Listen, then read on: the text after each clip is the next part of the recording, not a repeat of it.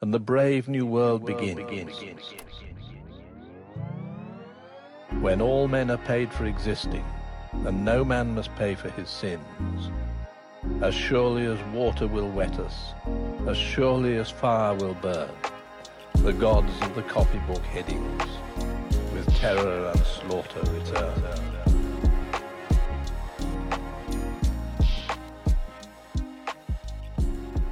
Hello, everybody, and welcome to another episode of the Copybook Headings podcast.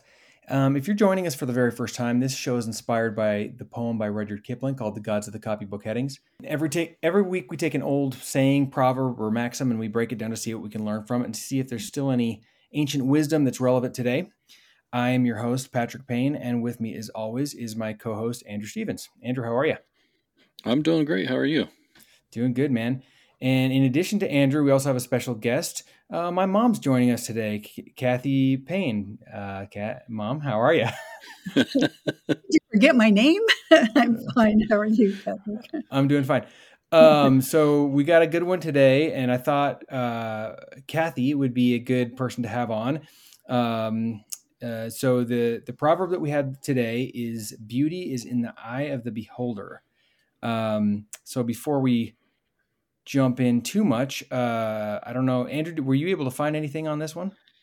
Yeah, I found a little article that talks about this one a bit. I can kind of run down the history as this guy found. So, first off, I guess this goes back in some way or another to the 3rd century BC in Greek, but unfortunately, I don't have a reference to that. But as far as in the English language, the earliest one is 1588. An English dramatist named John Lilly or Liley, I'm not sure. But his version of this is, "As near is fancy to beauty as the prick to the rose, as the stalk to the rind, as the earth to the root." So saying that fancy and beauty are close. And then Shakespeare has something, "Beauty is bought by judgment of the eye." That's from Love's Labour's Lost. Okay. And when it comes to this version, it's widely attributed to Margaret Wolfe Hungerford, who wrote many books, often under the pseudonym of the Duchess, which is a pretty great pseudonym. 1878 is when she wrote "Beauty is in the eye of the beholder." So cool. That's kind of a long history of this one. It's been around and through shared by very famous writers, and yeah, this one really holds up. Yeah, for sure. I think it is Liley. I think we've had one of his quotes on before, and now that I'm thinking about it, it sounds familiar. So yeah, that's awesome. So we'll introduce our guest here now that we've gone through the proverb today. Kathie, you want to tell us a little bit about maybe. Okay, so you began. You've been interested in architecture for a long time, right? Right. Have. And that has led you to kind of an interesting side hobby, right? Yeah, it definitely has. Tell us a little bit about it. Okay, so first of all, I have a little disclaimer. Architecture is kind of my bag, but I'm not an architect, and I really don't. Everything has been self-learned, so take that with a grain of salt. But when I was a kid, we moved to Los Angeles when I was young, and every weekend my parents would take us out to model homes because we had to figure out what area of the city we were going to live in. And I was very interested in the different architectural styles. Of course, most of the subdivisions were just plain vanilla homes, but as we drove to these places, we would drive through Pasadena and Palos Verdes and Beverly Hills, and all these gorgeous homes really intrigued me. I was very interested in it. So that's kind of where I started with my love of architecture. When I retired, I thought, I don't even have a dang hobby. So one of my kids, and I don't know if it was you, Patrick, or your older sister, said, well, why don't you start an Instagram account about architecture? I thought, well, I don't know a darn thing about architecture, but I did do that, and now I have a few followers anyway. So it's been fun. I've been doing it for a few years now. Well, give us a plug of the Instagram. What's the Instagram Okay. handle so people can go follow you? It's digs and dwellings with the little underscores between each word. So digs _ dwellings. So Anyway, that's me. And I do have a hashtag dwelling of faith. I mostly do residential architecture, mostly post that. But on occasion, about once a week, I'll post a church or a dwelling of faith, as I call it, because there's fabulous architecture in churches. So that's my background. And you do one of these churches of various denominations, any kind? Absolutely. Nope, any kind. Absolutely any kind. There's beautiful architecture throughout the world in churches. It's really funny. The Brazilian churches, they're all brightly colored. So I lean towards a lot of Brazilian churches because you'll find one that's like tangerine orange or, day glow green or something, Anyway, they're really neat churches there. But I will post a church from any denomination. Okay, I'm curious to get your opinion on this proverb. Beauty is in the eye of the beholder, because architecture is so closely tied to beauty. I mean, architecture can be very kind of Spartan and utilitarian, but that's not really what you're into, is it? I mean, that's not what gets people drawn to architecture, is the beauty of it. And so I was wondering kind of what do you make of this proverb? Well, it's really interesting. They've had a lot of studies done with regard to architecture and the way people react in different architectural environments. So the studies show that people are more productive, they are more relaxed, they're more happy, and they're more engaged when they're in an area of beautiful architecture and beautiful surroundings. So beauty, although everyone has different preferences with regard to architectural style, it's those attractive ones, not necessarily they might be pretty modern and be cool designs, but they're not engaging. And studies have shown that people perform better when they work and live around beautiful architecture. Interesting. It is interesting. There's a quote here from a guy in Princeton said, beautifully designed spaces support psychological and emotional wellness and foster collective community engagement. So basically, people would rather hang out in a beautiful environment than in a non-beautiful environment. So it kind of people engage more when they're in and around beautiful buildings.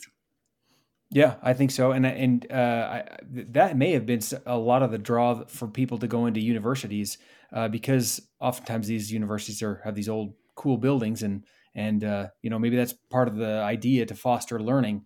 With this proverb, I think the idea behind it is trying to tell us that one person's beauty may not be somebody else's cup of tea.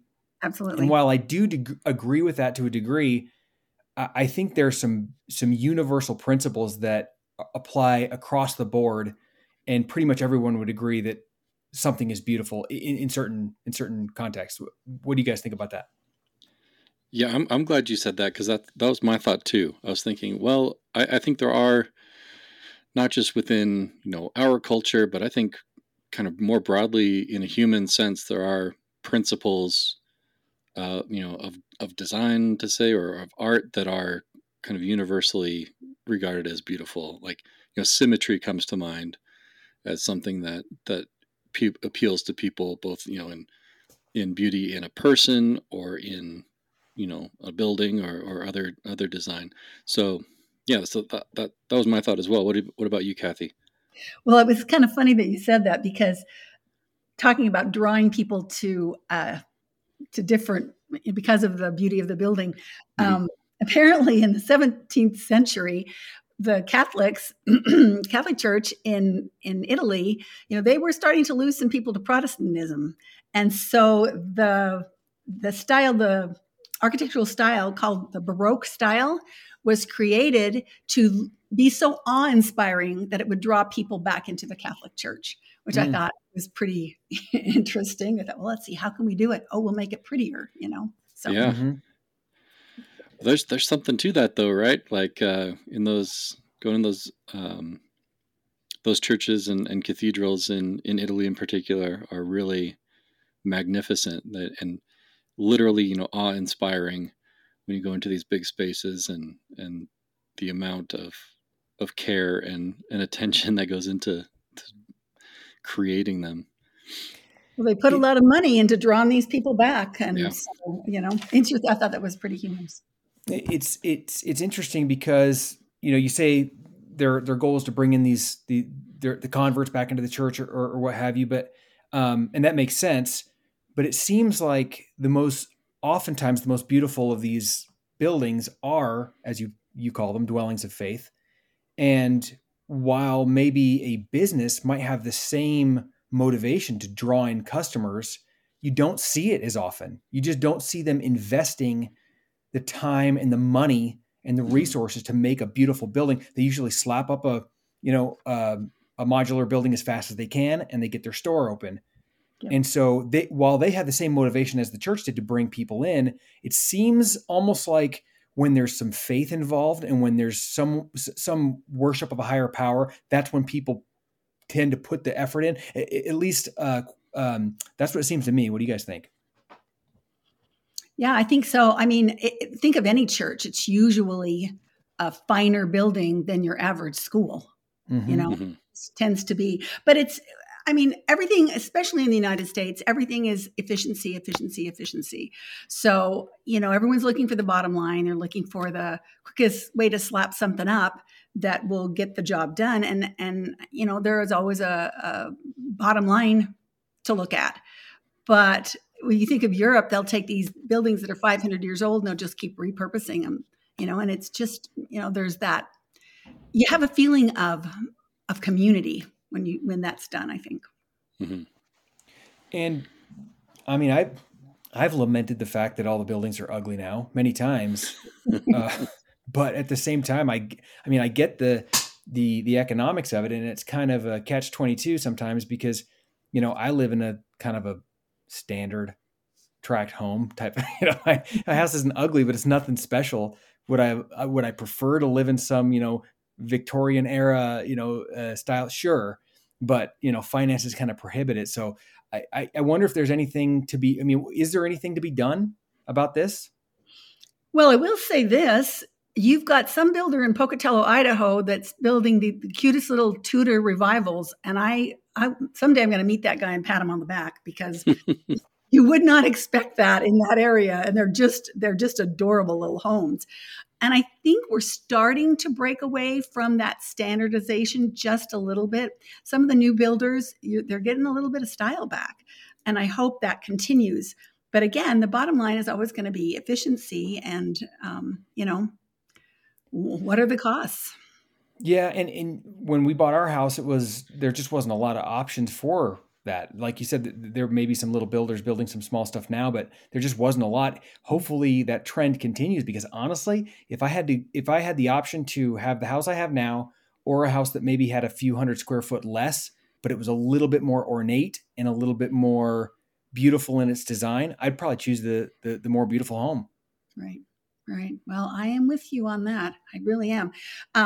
Unfortunately for my hobby, living in Phoenix, Arizona it's probably next to Las Vegas in the worst place in the world to live for architecture, because the newer cities do not have the architectural history that, for example, Denver might have, or Chicago, or Salt Lake, or other places like that. It just ain't here, folks. So it's kind of sad. I have to leave my town to go find some pretty stuff. But hopefully, the studies show that people work better in those environments. It's just, do the builders and whoever's shelling out the money want to, follow that recommendation? Mm-hmm. Can you tell us a little bit, going back to kind of the proverb about how beauty is in the eye of the beholder? We've kind of seemed like we all agree that there are some universal principles that draw everybody to it, but there are a number of architectural styles, and a lot of people kind of tend to have their preference. So can you tell us a little bit about some of the different architectural styles and maybe talk about some of your favorites? Sure, of course. Well, I always told myself if I ended up living in the Midwest, I'd have to have, a Queen Anne Victorian, which is beautiful homes. Those are the ones you see in San Francisco a lot, with the towers and the turrets and the. But having something like that in the Southwest would look ridiculous, frankly. So, then it's like the Spanish colonial or the Mediterranean style, which is what I have now, and I really love it. But there's Italianates, which are beautiful homes. They're the ones that usually have a flatter roof, but they kind of resemble Victorians in a way because they have some decorative elements to them. There's Second Empire French, which is the ones where they're the ones that the roof, that the top story, it looks like it's a roof. And you know what I'm talking about? Funny, they did that. You know why they did that? It was for from tax reasons. For tax purposes. Yeah, the French government was taxing them for each floor they had. So they just made it look like a roof and made it a floor. So that's kind of interesting. Form following function there. Seems Form like follows function. Yeah, we could have said that too. Tudor Revival, which is a really beautiful style. Then there's the colonial. A lot of our modern days tract homes are colonial style. A lot of them are the ranch style too, the ones from like the 60s and the 70s ranch style. There's what I mentioned, the Gothic architecture. A lot of, in fact, frankly, most churches that you see that were built in the 1800s have a little Gothic design in them or a little influence. There's the Baroque, which is that really heavily decorated churches, the ones that the Catholic Church were drawing back the Protestants with. Santa Fe, which is like a Pueblo revival, just kind of looks like they threw up the stucco and put the big beams in, I don't know, mid-century modern. A lot of your generation likes mid-century modern. It reminds me of my childhood, and I don't like it at all. But what are some of the features of mid-century modern? So very sleek, and low roofs, a very sleek, very simple furniture. Everything's low and just kind of the colors that's where you'd get the greens and the oranges and the. Is it like an IKEA style? Kind of. IKEA does have some of that. They're kind of those Swedish people are kind of leaning towards that, but it's more. If you just go watch I Love Lucy, there you go. That's kind of what it is. Okay. Yeah, that's my grandparents had a classic, mid-century modern house. So that's the nostalgia for my generation, I think. Yeah. Another style that's really was real innovative and kind of started the modern style was the prairie style, which was a Frank Lloyd Wright invention, I guess you want to call it, his design. And it's where it kind of it tries to encompass nature in the style. It fuses kind of integration of the interior and the exterior, a lot of natural woods, a lot of windows, a lot of really high ceilings. You see a lot of that in his architecture. Okay, interesting. What do you think of Art Deco? I know that's kind of a polarizing one. It's because it was like it's one of the ones that was very modern at the time, and now it's not anymore, and it's kind of its own classic style. So, what do you think of that one? I love Art Deco. I think it's super cool. I really do. It may have been modern in the time, of course, but now it's just kind of it's just endearing now. I think. Yeah, I love Art Deco. I think it's a super interesting one. Yeah. So, okay. So which ones are your favorites if you had to list 2 or 3?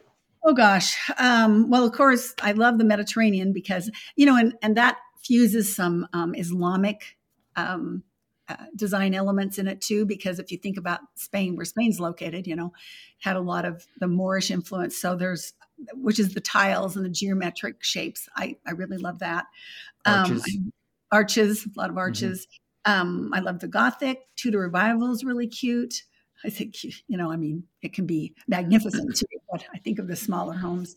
Queen Anne Victoria, of course, is just stunning. So, it's kind of hard to pick out something when there's so many beautiful ones. I'll tell you, I don't like modern very much.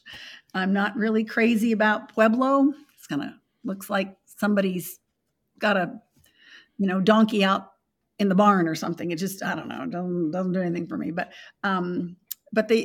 most of the others just have beautiful, beautiful homes or churches that are within those styles. So it's hard to say. It's hard to say what my favorite is.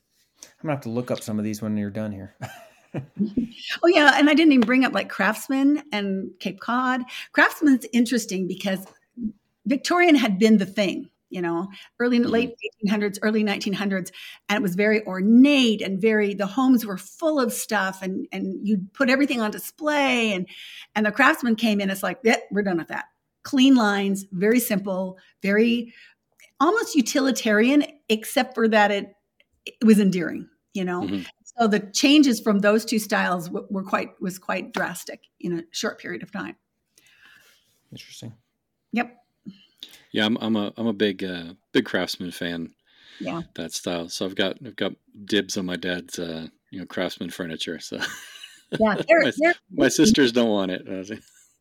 That's true. It's gorgeous, and usually everything is very, very sturdy. Just it's like you're not lots of oak and you aren't going to break that. Yeah, it actually went from oak was considered back in the Victorian day as the poor man's wood. It was more mahogany and cherry, and then when Craftsman became more popular, it was a lot of oak. That's interesting. So my question with all these styles, you like several of them that are pretty different. Do you think there are certain elements or aspects of beauty within them that you think are that tie them together or that are kind of universal? You mentioned with the churches you like in Brazil, like all the color in particular, the vibrancy there. Like what do you think is? Because I don't know. I suspect we all think that there's some kind of universal aspect to beauty. Like what do you think? What do you identify there? Well, my Instagram page says that I'm the pseudo architect, and it's design, detail, and color is what I always look for. Something can be very attractive, perhaps not have a real ornate design, but it has beautiful color, or it can be, just a more neutral color. Maybe the architectural designs, not particularly ornate, but that'll have one little feature that just jumps out at you. I think each one of those things can make a building or a church or, just a home stunning. And the combination of the three kind of reminds me of like Queen Anne Victorians. They're beautiful colors. They have wonderful features. The architectural design is beautiful. So, there's some that include all of them, but all homes can be pleasing when one of those elements is contained in the home. All right. That's interesting. And I have a question about your Instagram.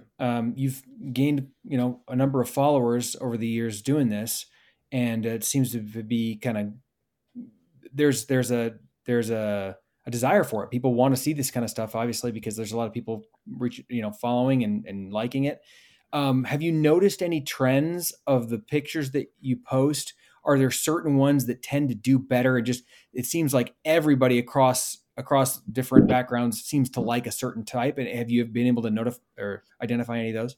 Yeah. First of all, and it might just be the people that tend to follow these posts. It's the vintage homes that, you can get a very beautiful home that's a new build and people are kind of going, The closer they are to the vintage look, the more people like them. So people tend to gravitate to the vintage homes. And again, that's a problem for me because I live in Phoenix. It's like our vintage homes are 1950, the best we can do around here. But a lot of Queen Anne Victoria, as I said, a lot of people love Craftsman. And it's funny, it's not always these big, fantastic homes that people tend to gravitate towards. It could be a Victorian, it's like a Victorian cottage, but it's just, it's got all these wonderful little features, so people really love it. Or a craftsman, which is pretty plain vanilla in a lot of ways, but it just has these clean lines, and they have a certain palette of colors that you use with craftsmen, usually the greens and the browns, and it's just, I don't know, kind of looks like a cozy grandma's house, like you were saying, just kind of cozy looking. So a lot of craftsmen and Victorians are popular. It may be that oftentimes those smaller ones or the cottages are popular often because they seem kind of approachable too. Like people could be like, oh, I could have a house like that someday. Or if you look at some gorgeous, mansion or church or some sort of building, it's beautiful, but it's out of reach to people. If they see a little cottage that's cute, it's like, man, I could have something like that or make my house look like that someday. Well, I tell you, if I had a gazillion dollars, I would buy up some land and just make the whole neighborhood these cute little houses, because I think they would sell like hotcakes. Yeah, Patrick, that's I think I relate to what you just said, because I think that's why I like the craftsman style myself, because it's a lot of warm, cozy wood. Whereas like really, if I could have like the big mahogany mansion, yeah, because that's like got the same feel, but this is like on the everyman scale, which is the craftsman style, and so yeah. Okay. But again, I'm interrupting you here. Sorry, but go ahead. Again, beauty's in the eye of the beholder. Everyone has their preference, but I have seen a great amount of people tend to gravitate to the smaller, charming homes, the smaller, still architecturally relevant, but not ostentatious. Interesting. In terms of the saying, beauty's in the eye of the beholder. Oftentimes, in most of the episodes that we have, we kind of talk a little bit about what society thinks of these proverbs, because some of them we feel like are more accepted and others seem to be kind of rejected by society, even if they do contain wisdom in them. I kind of wanted to get your thoughts on both your thoughts on what does society think about this one? Does it think that everyone's preferences are different? Does it recognize any kind of universality in beauty, or what are your thoughts? Well, it's interesting. I think everyone likes to say, "Oh, yeah, we acknowledge that everyone sees beauty differently," but I don't know that everybody accepts that. There's a particular Instagram follower. Or I follow a certain Instagram post, and they're out of San Francisco, and they show some of these gorgeous old homes, and then a flipper will come in, and we all just go, ugh. And yet some people will say, because they turn everything white, everything's white, all the wood's painted white, and we're just dying, and a couple of people will come in and say, oh, I love it, it's so clean. And the rest of us are going, shoot us in the head, we hate it, they've ruined it. So definitely beauty is in the eye of the beholder, but I don't, a lot of us don't agree with what some other people think is beautiful. Yeah, I imagine there's a lot of strong feelings in Instagram comments about what makes for a beautiful home. Well, if you have preservationists, you got to watch what you do, because they will be on you in a miss, like, well, you ruined it, But if you're not a preservationist, you don't care about the original style, then you might like it.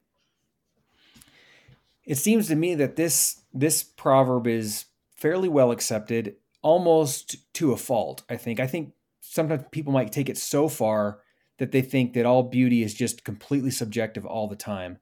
And as we've talked about, I don't think that's accurate. I think there's some objectively beautiful concepts and principles, if not, one particular house or object, but yeah, I think for some reason society tends to be kind of almost allergic to anything that any kind of universal truth. We're so when we've talked about the kind of the hyper individualism where everything's somebody's own opinion, and your opinion is this and that and the other, versus this this is like a standard of beauty. This is that's universal across cultures, across, peoples and different architectural styles use some of these same methods. So that's kind of what comes to mind when I think about society's view of this proverb. Yeah, I'm with you there, and yeah, and I don't know what it is. I don't know that we've really nailed down what that is about people's being allergic to that concept. Whether it's there's a certain amount of needing to recognize the flaws in yourself when you're looking at something, an ideal standard, right? Like an ideal beauty, that necessarily highlights shortcomings in yourself, a lot of which you have no control over, right? That where you fall short. So no one likes to feel that way. So I think that's probably part of it. That's a really good point. I hadn't thought about that. With regard to architecture, I think things that are lasting, tend to, and I shouldn't say this because there are people that will just say, just knock the place down and start over again. But, with those classical places, those lasting places, those are the ones that I think I guess I shouldn't say most people, but at least in my circle, most people are like, that's what we love. Even if it's not extraordinarily ornate, if it's just, it's a something that's been around, it's the historical aspect of it, the historical relevance. Yeah. Yeah, I think so. I think, well, anything that's kind of, maybe it's the impermanence of the structures that we build now. There's something about that we find distasteful and ugly. You threw something together as quick as you can with 2x4s versus something made out of granite. And even if it's a very simple style, but it's a granite building, it's like, whoa, that thing's here and it's gonna last and it's not going anywhere. It seems pretty clear to me that all human beings kind of are drawn to that. But is that related to beauty, do you think, or is it something else? Well, I was just thinking, as Americans, we are a throwaway society. We just, it's like, oh, we don't like it, toss it, where it's repurposed and refigured. So is it beauty, or is it just, what's the word?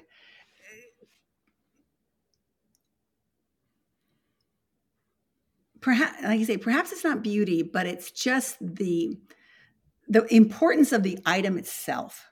How much importance do you put on it? Is it something that's valuable to you? Is it something that's, important to you? There's a certain beauty in just having value in something, personal value in it.